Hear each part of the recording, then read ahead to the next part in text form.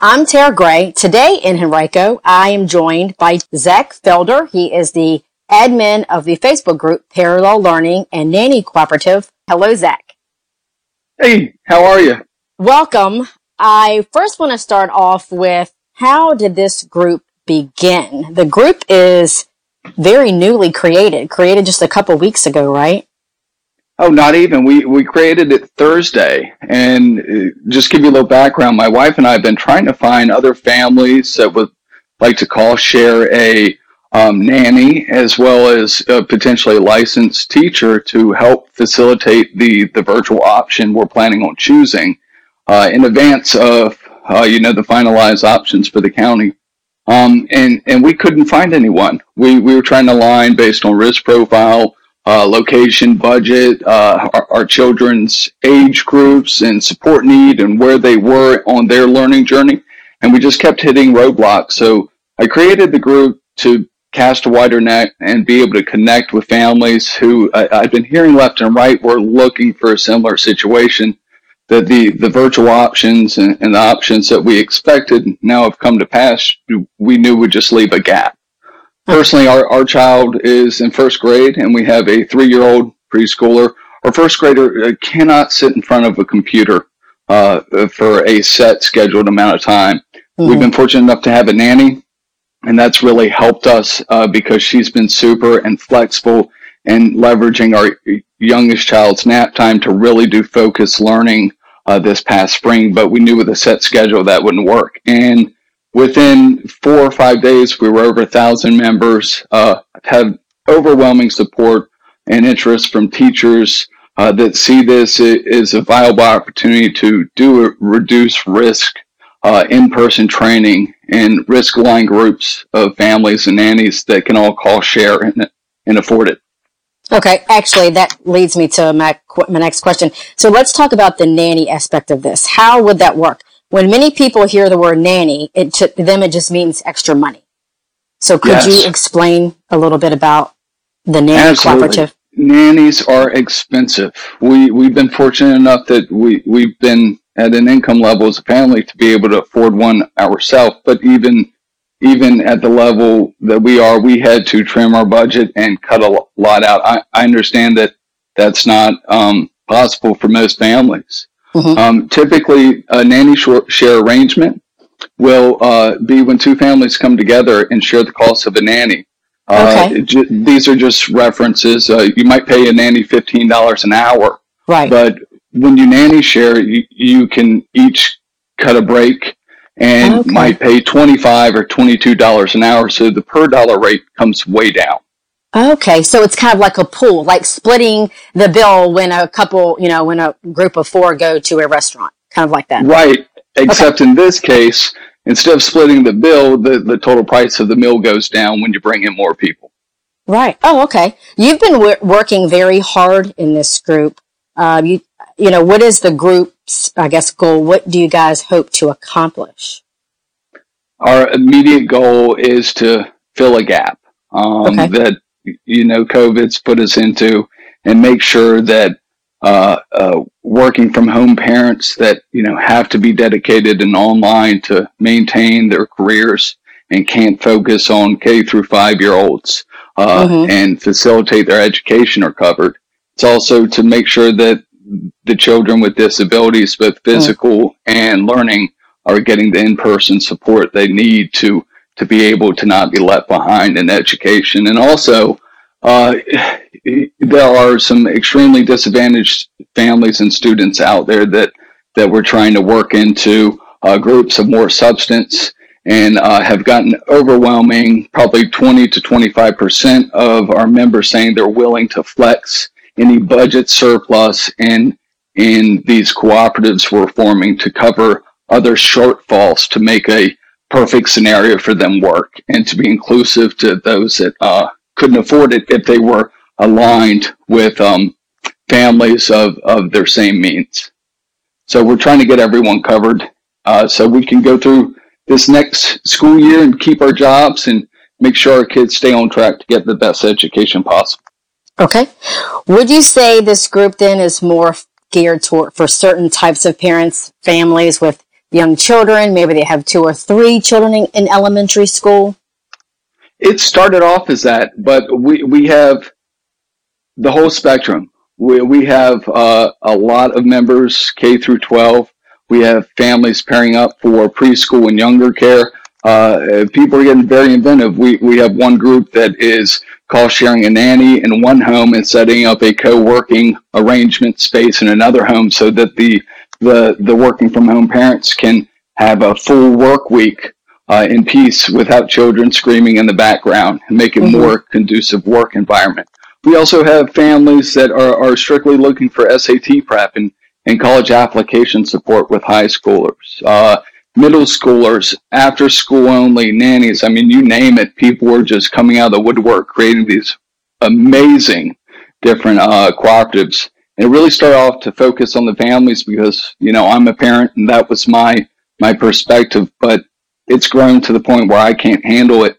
The amount of teachers volunteering and building this and giving their insight to make sure that we're being inclusive of disabled children, those that are of lower income, and just making sure that the curriculum and planning from a teaching and education standpoint is viable. It's amazing. I got too busy. I have a full-time job and a full-time family. My wife works full-time. Okay. So Parallel Learning and Nanny Cooperative is just a version of homeschooling. No, it is not. Our intention is to give an option for teachers who are choosing virtual options through their counties to be able to do this and come in-home in small group risk-reduced environments and be able to teach groups in person along with the county curriculum. Yes, there are some groups that are deciding to go full-on homeschool and purchase curriculum. So I would say that is the minority of the members. Okay. Do you think this Facebook group then could evolve from an idea to a Facebook group to a plan to a business for education? I certainly think anything's possible. And we've gotten a lot of interest from out of state. And I don't want to say too much right now about that, but if it were to get to that point, it would be my intention to make sure this stays something that is going to be mutually beneficial to families, teachers, nannies, and a model that supports the teachers in the schools and staffs who are under the hybrid and full-time models. Oh, okay. So more obviously long term. So do you feel like your background has been helpful to you at all in starting this group? Yes and no. I've had 2 businesses in my younger years. One failed, one succeeded, and I was able to sell off a customer list, but nothing wildly successful. My background is in business. I'm undergrad from VCU in accounting, and just recently obtained my MBA from University of Richmond, Robbins School of Business. Thank you. That's awesome. Yeah, that was very hard with a young family. Before that, obtained my CPA, worked in public accounting, and since in finance. So from a viability standpoint and seeing if this is a model that is cost efficient, I would say yes. My background's been hugely helpful. Okay, great. What about the parents that feel like, okay, this is a temporary way of learning. Eventually, we all want to walk back into our child's classroom to volunteer or attend a play, attend an after-school sport. The idea is good for now, but there is not a substitute for face-to-face interactions. What would you say to that?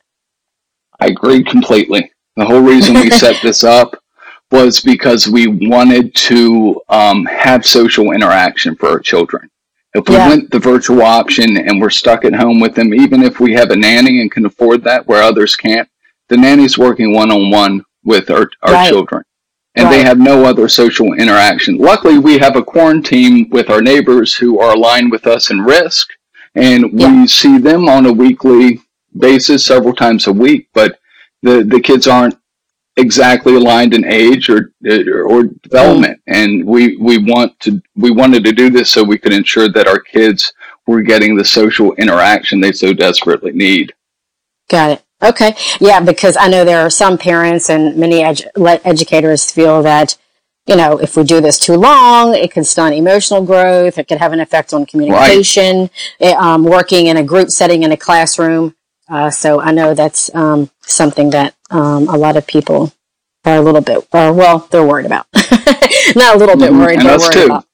Yeah. So, all right. Well, is there any social media other than Facebook that you would like to share? Do you want to just share your Facebook, your contact information?